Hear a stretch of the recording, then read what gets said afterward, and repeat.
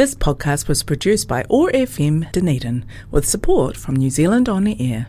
Well, earlier this month, the government announced the results of its significant funding to creative spaces. The aim of that funding was twofold: to expand services and to employ more people. Manuta Taonga, the Ministry of Culture and Heritage funding through the Creative Arts Recovery and Employment Fund has been awarded to 54 creative spaces across Aotearoa, New Zealand in 2 rounds this year, over $17 million in total. Locally, Arts Centre and Studio 2, good friends of us here at OARfm, each of which is making amazing contributions in the support of people in the mental health and disabilities communities, are beneficiaries of that support funding, which is administered by the Ministry with advice from Arts Access Aotearoa. And joining me now to reflect on this news is Arts Access Aotearoa Executive Director Richard Benge. Richard, morena, good to have you with us. Morena, Jeff.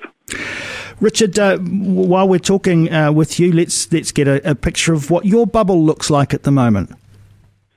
My personal bubble is I'm at home with my partner in Wellington, looking out at a very quiet suburb of Newtown, and I get to see people from my window taking their little kids up and down the street and little family groups. It's quite a special time, isn't it, when people have to keep safe and secure. And we hope that I'm not a scientist, so I'm not in the government, but I'm hoping that the South Island will be able to be released from lockdown first.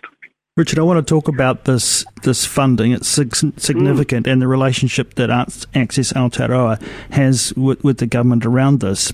But right now, Richard, in terms of Arts Access Aotearoa's priorities or concerns around times of lockdown, what would you say are the chief things that you're giving your attention to? It's a good point. The creative spaces work with essentially vulnerable communities or people that face barriers to participation in arts, but also participation to social connection in different ways. People who are experiencing mental ill health or managing their mental health by being in community, such as creative spaces established. So for them, it's particularly hard when people can't come into the studios if it's a physical space. What we're totally proud about creative spaces doing, and they learned it last year and they're doing it again now, is to move online as quickly as possible. And so through digital connections or even through phone, people are being contacted to continue their art activities, their art practice.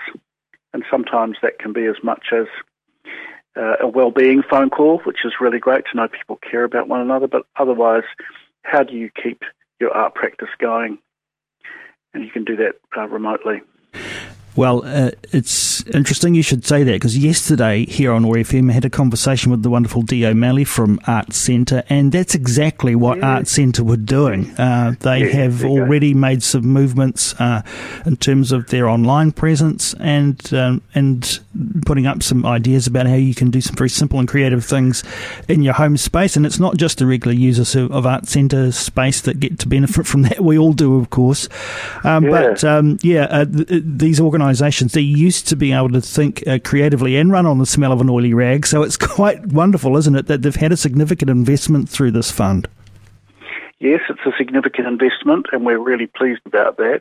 The point that Arts Access Aotearoa has been making over many years is to demonstrate and present to government that the creative spaces sector is a sector of over 90 creative spaces throughout Aotearoa, is actually providing huge value into the mental health and well-being space, as well as well-being for people with disabilities across communities, and for people who are marginalised, such as prisoners returning to the community after rehabilitation, and they're enjoying creative spaces as well. So all of that has enormous value when you consider that without the creative spaces, people would be underserved, not able to help their mental health, and generally feeling less well because they're not supported in this way, and they would lack the social connection that creative spaces provides through this creativity. What role has Arts Access Aotearoa taken through this process?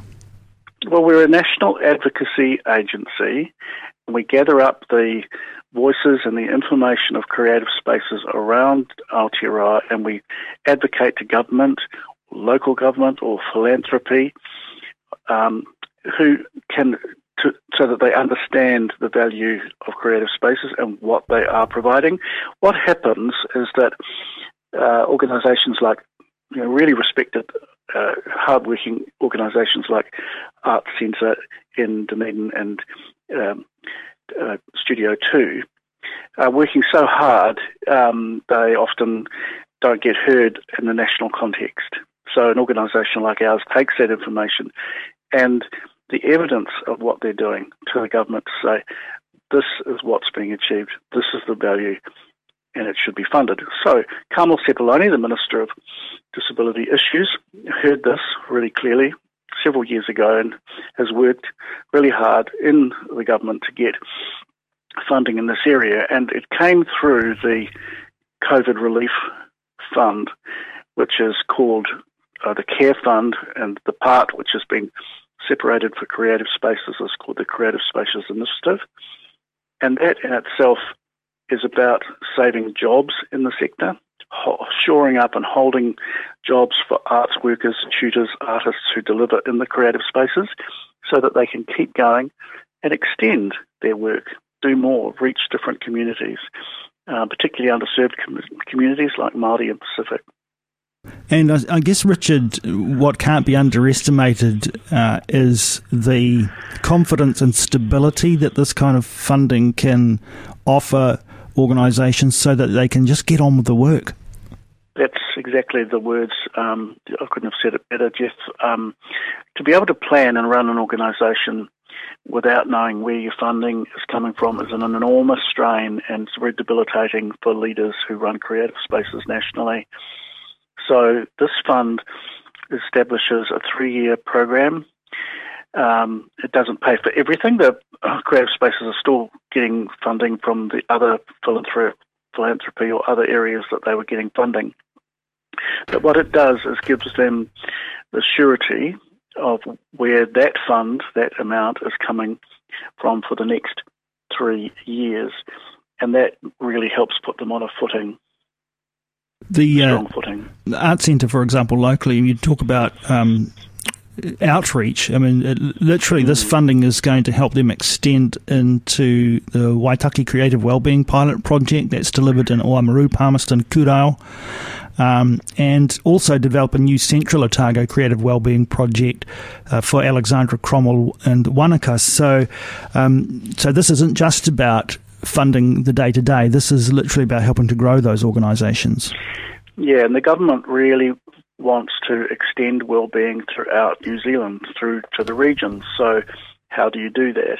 And creative spaces are very well suited because they know their urban districts, their urban areas, and they know their local rural districts. And they can reach out to those because they identify there are people in need everywhere. But how do they reach them? And they need that funding. And so Arts Centre's got a fantastic plan, as you've said, through their wellbeing program, through the Waitaki Creative Wellbeing Pilot. Already more than 11,000 people using the services that have been funded in the country. You would expect that to grow through this investment?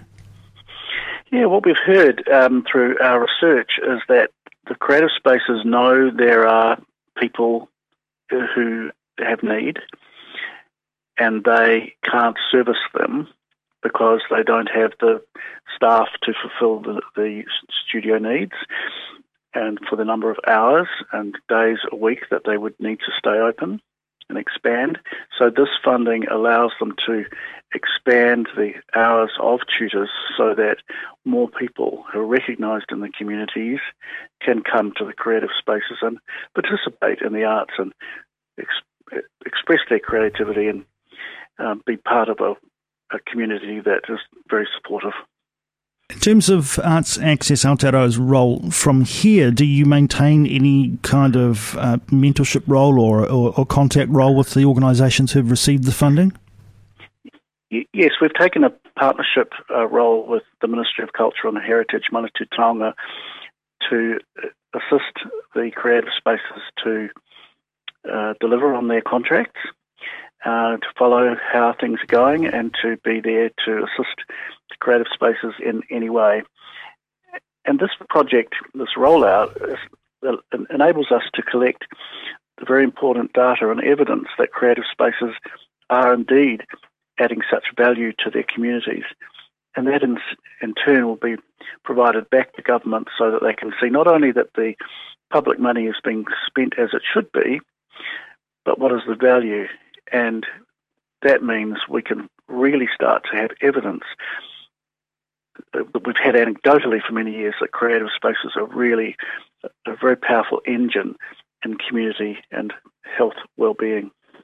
Well, we look forward to seeing the continued mahi that both of those local organisations continue to do for our communities. We're really proud of them. They're great and good friends of us here at OARfm too. So yeah, it's great. So nice to see our buddies getting some good support. It is, yes. Let's do this locally. Full power to them. Richard, Benge, thanks so much for taking some time to join us here on OARfm's Awesome Morning Show. All the best to you and yours during this time of lockdown. Let's hope that before too long we can all get back out and do some face-to-face with each other. But as we've heard and as we know, so many organisations working really well despite some of the restrictions at the moment and continuing to do the great mahi. Go well, Richard. Thanks for joining us here on the Awesome Morning Show. Kia ora, Jeff. This podcast was produced by OARfm Dunedin with support from New Zealand On the Air.